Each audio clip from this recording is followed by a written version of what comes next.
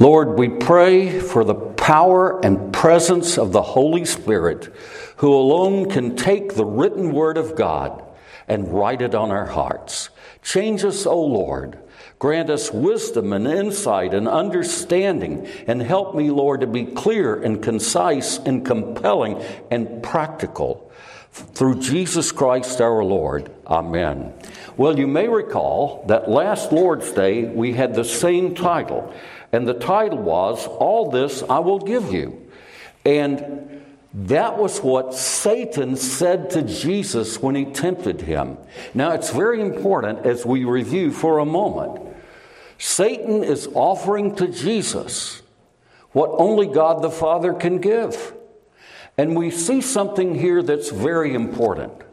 There is not 1 square inch of life in this world that is not to be under the authority of the Lord Jesus Christ.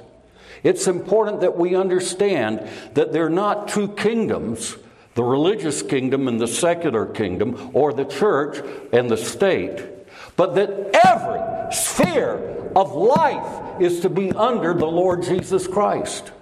Thank you for not crying, Iona. Every sphere. So the deal is this. Whether it is the church or the home, whether it is the business or the state, every sphere of life will be under one of two kingdoms, the kingdom of Satan or the kingdom of Christ. That's what we've got to remember. And so as we look here, we see that God the Father promised His Son exactly what Satan offered Jesus. But we notice, first of all, whom it is that we must serve and from whom we must receive. It is God the Father. We see this here. And we see that in verse 9. When Christ was obedient to the Father exalted him, 9, to the highest place, and gave him the name that is above every name, that at the name of Jesus every knee should bow. Every scientist in the whole wide world, whether biology or geology or botany or psychology, every scientist in the world should submit himself or herself to the Lord Jesus Christ, just as every husband, every wife, every child, every business, that at the name of Jesus, he says, every knee should bow. And notice, in heaven and earth and under the earth. And what does that mean? It means that Satan himself, very reluctantly, not from his heart at all, but in great animosity, hatred, and bitterness, even Satan himself will bow his knees to the Lord Jesus Christ. Glory to God. Hallelujah. That will happen. And notice several things here. And going on again in verse 11, and every tongue confess that Jesus Christ is Lord, to the glory of God the Father. What does that mean? It means that Satan, forced on bended knee, with great malignity, hatred, and a cancer in his heart of hearts, is going to confess, Jesus Christ is Lord. Wow. And he might say it just that way. It won't be of pleasure to him. It won't be an open confession. It won't be something he wants to say, but he's going to say it. He's going to be forced to say it, because every tongue will confess that Jesus Christ is Lord, to the glory of God the Father. Now, I want us to see a couple of things here before we go and look at 2 Psalms that are very important. First of all, you see here in verse 6, who being in very nature God. And the Greek language is very specific, that everything that God is, Jesus was. Everything that God is, Jesus was. And then he says, did not consider equality with God something to be grasped. Now, you get a picture there of Adam and Eve, don't you? God said, don't reach and grab for fruit from the tree of the knowledge of good and evil. Because when you do it, dying you will die.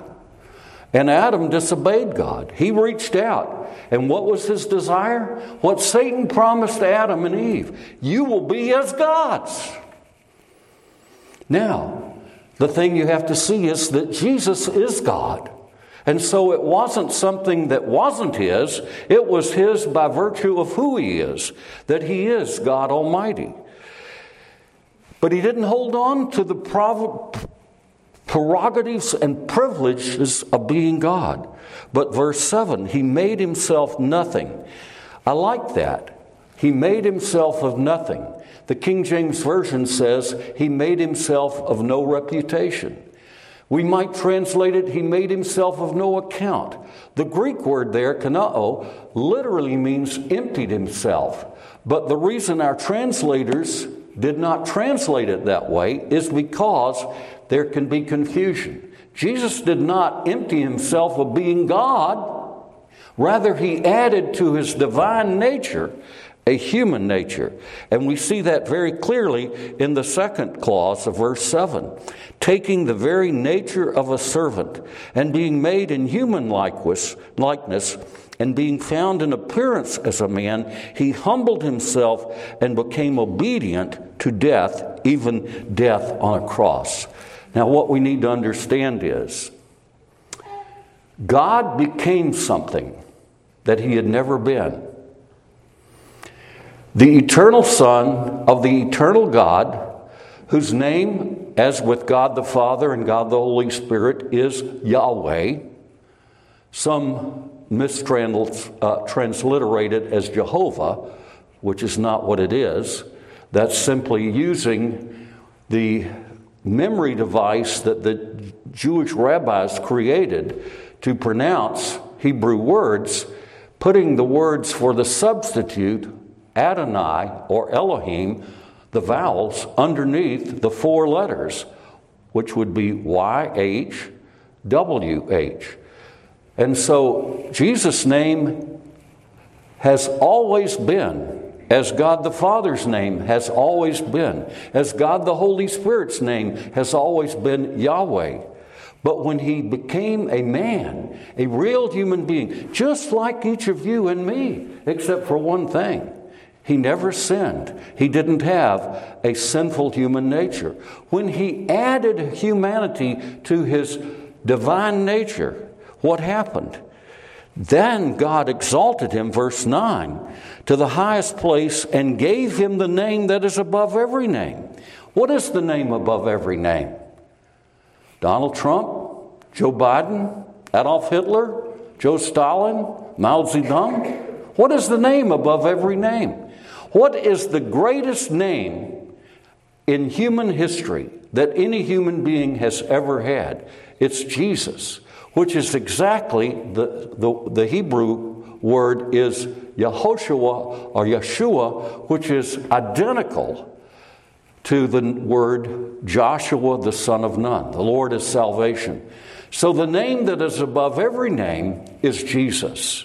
And that is not God's name in eternity. It is the name of the God-man who, without ceasing to be God, became a true human being like you and me. And this is very important now as we look back at three passages of Scripture. First, let's turn to the left to Romans chapter 1, and then we'll see the two Psalms. Romans chapter 1. And notice here, as Paul in verse 1, addressing the Christians in Rome, and then he talks about the gospel in verse 2, the gospel he promised beforehand through his prophets in the Holy Scriptures regarding his Son, who as to his human nature was a descendant of David, and who through the Spirit of holiness was declared with power to be the Son of God by his resurrection from the dead, Jesus Christ our Lord. Now I want to make a comment on this. When the Lord Jesus Christ died on the cross, he died in his human nature, which had omnipotent, eternal effect. He died in his human nature. He is descended from David, But notice here who through the Spirit, verse 4, of holiness was set apart as the Son of God with power. What is it that's there? In ancient times, people regarded the king as a son of the God of that nation. It's very important. In ancient times, people regarded a king as a son of the God of that nation. Now, what we have here is very interesting, and we'll see it corroborated as we look at 2 Psalms. Jesus, by his resurrection from the dead, experiences an investiture, a coronation, if you will. Crown him with many crowns. The Lord Jesus Christ, by his resurrection from the dead, is crowned with many crowns. And he's crowned to be Lord of all. In other words, as the ancient kings of Israel were declared to be the Son of Yahweh, not in a literal way, but as the sense of submission to the God of the Jewish people. So the Lord Jesus Christ, in his human nature, is crowned King of Kings and Lord of Lords by his resurrection from the dead. He's set apart not as the Son of God. He's set apart as the Son of God with power. And this is very parallel to what Jesus said in Matthew 28. All power, all authority in heaven and in earth has been given to me. Go therefore and make disciples. In other words, what Paul is saying in Romans 1, and this may sound confusing because we're not used to it thinking it this way. He's always been the eternal Son of God in his divine nature. But in his human nature, he experiences coronation as the Son of God in power. Now we're going to see how that interpretation that I've shared with you is borne out in 2 Psalms. First, turn with me, if you would, to Psalm 110. Psalm 110, which is the most quoted passage from the Old Testament in the New Testament. So therefore it must be pretty important. Psalm 110. And you will find this on page 951. Now notice what we have here. This Psalm of David. You remember that Jesus asked his attackers, who is the Messiah? So, well, he's the son of David. Of course, everybody knows that. And then Jesus asked them a question. Well, if he's the son of David, how can he be David's Lord? How can he be David's master? So notice here, Psalm 110, verse 1. The Lord says to my Lord. Now again, when you see the word Lord in all caps, that's standing for God's proper name. I have a proper name. It's Robert. And God has a proper name. It's Yahweh. And so he says here, Yahweh says to my Lord. Who is the Lord there? That is my master, my boss, Hephe. And so who is David's boss? Who is his authority? Who is it under whom King David served? And here it is right here. The Lord says to my Lord, sit at my right hand until I make your enemies a footstool to your feet. And this is very important. So who is in view here is God the Father, representing the entire Godhead, Father, Son, and Holy Spirit, speaks to the one who is both truly God and truly human in one person, the eternal Son of God, who is also the Son of David. But because of who he really is, he's David's boss, his master, his Lord, Hephe. He says, sit at my right hand until I make your enemies a footstool for your feet. Who are Christ's enemies? I want us to think of this. It's so important. Again, they're not two kingdoms, a religious kingdom and a non-religious kingdom. Every kingdom on earth is religious, whether home, state, university, church, or state.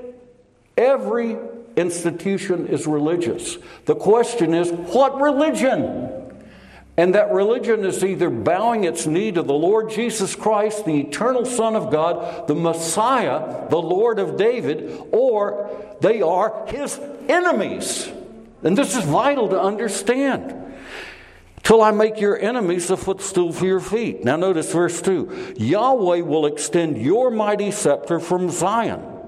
You will rule in the midst of your enemies. And look at verse 3 and think about the day of Pentecost. Your troops will be willing on the day of battle, arrayed in holy majesty from the womb of the dawn. You will receive the dew of your youth. And notice the Messiah of Israel, the eternal Son of the eternal God,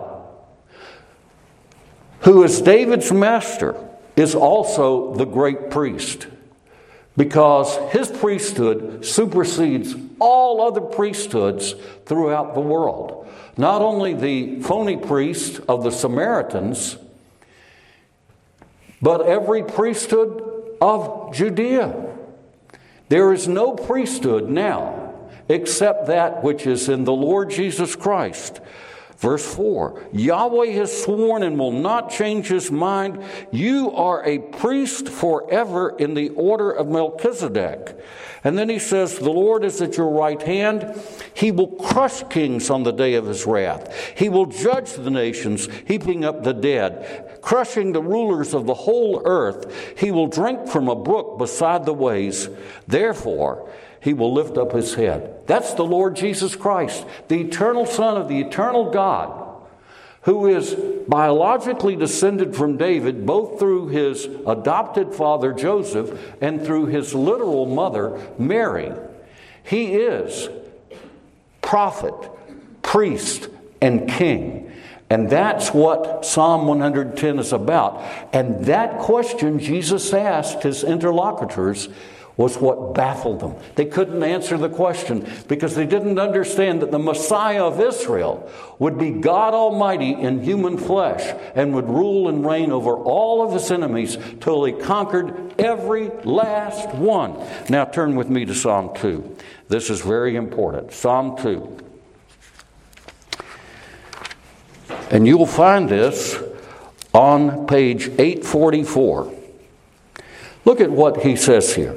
And I want you to think about it in terms of modern America and modern Europe, modern Asia, modern Africa, modern South America, Australia, all of the continents and every island. And once you see here in verse 1, why do the nations conspire and the peoples plot vanity? What's he talking about? He's talking about every authority in human life that is not submitted to the Lord Jesus Christ. How does God regard them? He regards them as nations conspiring and peoples plotting vanity. Then he says in verse 2, the kings of the earth take their stand, and the rulers gather together against Yahweh and his Messiah, saying, let us break their chains asunder. Let us break their chains, they say, and throw off their fetters. Now you know that the early church was a Bible church. And you know that when they were persecuted, they came back. When they suffered for the cause of Christ, they came back.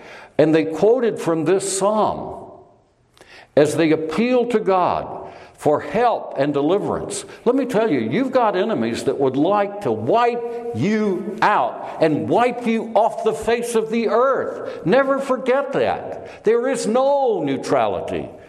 And what we see here, the kings of the earth, and we see that in one way represented in King Herod, the rulers represented in Pontius Pilate, and the people of Israel, and the pagans who were along with them gathered together to kill God. What happened at the cross? Man did the most despicable and heinous act in all of human history. Man killed God in his human nature. Never forget, it's his human nature. We need to understand that we are dealing with a whole Christ, a whole Messiah, a whole Jesus who is true God and true man. That's why we can say that the Messiah, who is truly God, was born of the Blessed Virgin Mary. That's why it's legitimate to refer to her in Latin as the Mater Dei, or in Greek as the Theotokos, the God-bearer, because Mary was the instrument God used to bring his eternal Son into the world, who is both truly God and truly human in his one person. Now, I'm hitting a lot of things I've hit before, but with a different twist. So we need to understand that when Jesus was crucified, man in all his wickedness, in every sphere of life, raises his fist at God and says, "We will not have you rule over us. We're going to kill you." And so, acting in malice with all the demons of hell and Satan himself, man killed God in his human nature on the cross. But you see that rebellion and hatred in verse 3. "Let us break their chains," they say, "and throw off their fetters." What does that mean? That means that unsaved people, people who have never been born again, people who have never been converted, regard God's standards of life as chains and fetters. Does God have something to say about marriage? Yes, he does.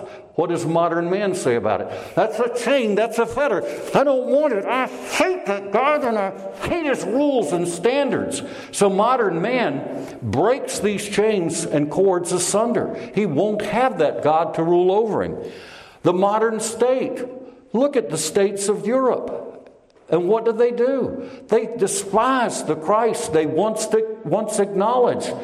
Once Constantine had bowed his knees to the Son of God, issuing the Edict of Toleration in 313, the Edict of Milan, and then recognizing the Lord Jesus Christ as the king and head of the empire. But now, Europe knows nothing of this Christ, nor does Britain, which is running fast as they can to get away from this. And what about the United States? Think about those hellish decisions of the Warren Court when prayer was outlawed in terms of being read in the public schools in 1962 in Schenck versus Abington Township. And then when New York, trying to placate every religion, wrote a prayer, the Supreme Court in 63 outlawed prayer in the public schools. And it's amazing. I got into a conflict in central Louisiana over this because I took a strong stand for prayer in school. And I was mocked and ridiculed. And that's where my name came from, because I stood up in a school board meeting and said we should continue to allow children to pray in schools, and I got a nickname, Crazy Bob, from that. I wear it as a title of honor, because when you stand for truth, when you stand for God, the world will think you're crazy. But I'm going to tell you, only crazy people are going to be saved on the day of the Lord Jesus Christ. I'd rather be a fool for Christ than Satan's fool. That's important. We must witness to the Lord Jesus Christ in every sphere of life, in homes, in churches, in the state, in the school system. We have to fly under the radar, of course. We need to do what we do witnessing for Christ surreptitiously.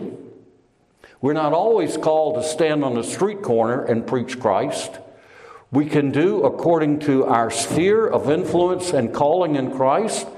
We sometimes have to not let our left hand know what our right hand is doing. But the important thing is recognizing the Lord Jesus Christ.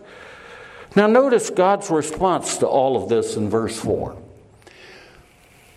When governments, such as our apostate government, passes laws to destroy biblical marriage, which is between a man and a woman, when the state passes laws to push it aside, what's God's reaction? His reaction, oh, no, why are they doing this? Look at his reaction in verse 4. The one enthroned in heaven laughs. The Lord scoffs at them. Then he rebukes them in his anger and terrifies them in his wrath, saying, I have instilled my king on Zion, my holy hill. And that's what's important. The Lord Jesus Christ in Zion itself rose from the dead and was established as the Son of God with power, the Messiah. And the true Zion is now at the right hand of the Father in heaven. And Christ still rules from heaven over every sphere of human life. Notice what he says. And this is what the Messiah says in verse 7. I will proclaim the decree of Yahweh. He said to me, you're my son. Today I've become your father. What's he saying? He's speaking now not of the incarnation of Jesus, who has always been God. He is speaking of Jesus' investiture, his coronation, his being crowned King of Kings and Lord of Lords. And you remember, in the ancient world, a son of the God was the head of the state. And he says, today I've become your father. In other words, when Christ rose from the dead, he was declared to be not the Son of God, but the Son of God with power. Because you see, Jesus received power when he was raised from the dead. And the power that he received when he was raised from the dead is a power he exercises in 2022 over kings, presidents, school boards, fathers and mothers, over science and medical clinics and hospitals, because he is King of Kings and Lord of Lords. Now notice what he says in verse 8, because this ties it all together. Satan said, as he showed him all the kingdoms of the world and all their glory, what he was doing was attempting to cast a glamour on Jesus, showing him a mirage. I'll give you all this. And never forget, Satan is a liar and the father of liars, and he's a murderer. What he was offering Jesus, he couldn't give. It wasn't his to give, because Satan is not over this world by divine appointment. Satan found a vacant house when Adam and Eve sinned. And just like the meth heads that live out where I live, who move into vacant houses and live there, Satan, like a meth head, moved into this world to become its God. And see, notice, Satan offers Jesus what God the Father offers Jesus. Verse 8, ask of me, and I will make the nations your inheritance, and the ends of the earth your possession. You will rule them with an iron scepter. You will dash them to pieces like pottery. Think about it for a moment. The Lord Jesus Christ was invested, experienced his investiture, experienced his coronation by his resurrection from the dead when he was declared to be Son of God with power. All authority in heaven and earth has been given to me. Therefore, go and make disciples. Now you see the fierceness of his rule. Christ will have dominion from sea to sea. He will have dominion from pole to pole. There will not be one square inch of property that will not be under the control of the Lord Jesus Christ, because he's entitled to it. And anyone who denies that is a thief and a robber and a liar, seeking to dethrone God and his Christ. Notice the words of the psalmist in verse 10. Therefore, you kings, be wise. Be warned, you rulers of the earth. This isn't separation of church and state. This is separation of every sphere from Christ and his authority. He says, be wise. Be warned, you rulers of the earth. I speak to Donald Trump. You're a rebel, and you need to bow your knees to the Lord Jesus Christ. I speak to Joe Biden. You're a rebel, and you need to bow your knees to the Lord Jesus Christ. I speak to King Charles III. You are a rebel, and you need to bow your knees to the Lord Jesus Christ. I speak to Vladimir Zelensky and Vladimir Putin. You are rebels. You need to bow your knees to the Lord Jesus Christ. And to Chairman Xi of China. You're a rebel, and you need to bow your knees to the Lord Jesus Christ. Because if you don't, let's read further. He says, verse 11, serve Yahweh with fear and rejoice with trembling. That word translated rejoice is a word that means shriek in ecstasy. And the shrieking with ecstasy is to be combined with a trembling in fear of our awesome God. Because our God is an awesome, fearful God. And notice what he says. Verse 12, kiss the Son. The Aramaic word used there is the word son. Some have tried to say it means kiss his feet, but it means kiss the Son. And the whole context of the entire psalm is it's about the Son of God who became a true human being just like you and me and was given the name above all names, Jesus. Now notice what he says, lest he be angry. One of the most curious and jarring phrases in the entire book of Revelation is where the kings of the earth, where fathers and mothers, where pastors and elders, where priests, school board members, scientists, medical doctors, hospital boards, discover what? The wrath of the Lamb. What an amazing, jarring, putting those two words in juxtaposition. The wrath of the Lamb. Hide us from him who sits on the throne and from the wrath of the Lamb. Notice he says, kiss the Son lest he be angry and you be destroyed in your way. For his wrath can flare up in a moment. Blessed are all who take refuge in him. And so those words I throw back to you. We'll, God willing, continue this in 2 weeks. What is the difference in kingdoms of this world? We are either submitted to the Lord Jesus Christ in our families, in our churches, in our political office, and so on, or we are regarded as his rebels. What happens to rebels? They're going to be destroyed and cast into the lake of fire.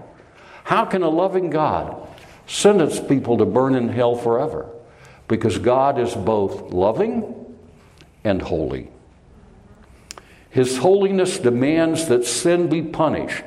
You can either this morning, the 20th day of November, 2022, submit to the righteousness of Christ who went to hell for you on the cross and afterwards down into the grave. Or you can say, I don't need a Savior. I'm a good person. If you die believing you're a good person, you are on your way to hell. And I'm saying that not simply to the congregation of Trinity Evangelical Presbyterian Church in Texarkana, Texas, but to the people who will listen to this message later this afternoon around the world. Submit to the righteousness of Christ. Kiss the Son. Embrace him. Bow your knees and submit to the Lord Jesus Christ. Not only as King of Kings and Lord of Lords, but as your King, as your Lord, as your Master, and also as your Savior. Because he says at the very end, blessed, happy are all who take refuge in him. Have you taken refuge in him? I pray that you have. And may God bless us and pity us. May we pray. Lord, we see that the United States has been on a collision course of enmity towards you for over 2 generations. Lord, we are seeing the outworking of those horrible decisions, 62 and 63. That's why our schools are in such trouble. That's why violence reigns in our land. That's why cities are not safe. That's why people go into bars devoted to perversion and shoot up and kill people.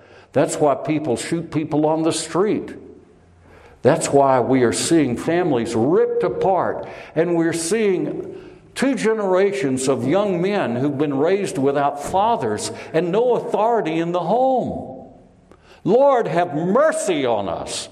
God, have mercy on us. O Lamb of God, you who take away the sins of the world, have mercy on us and grant us your peace, your shalom, your help and health. For the sake of the Lord Jesus Christ, amen.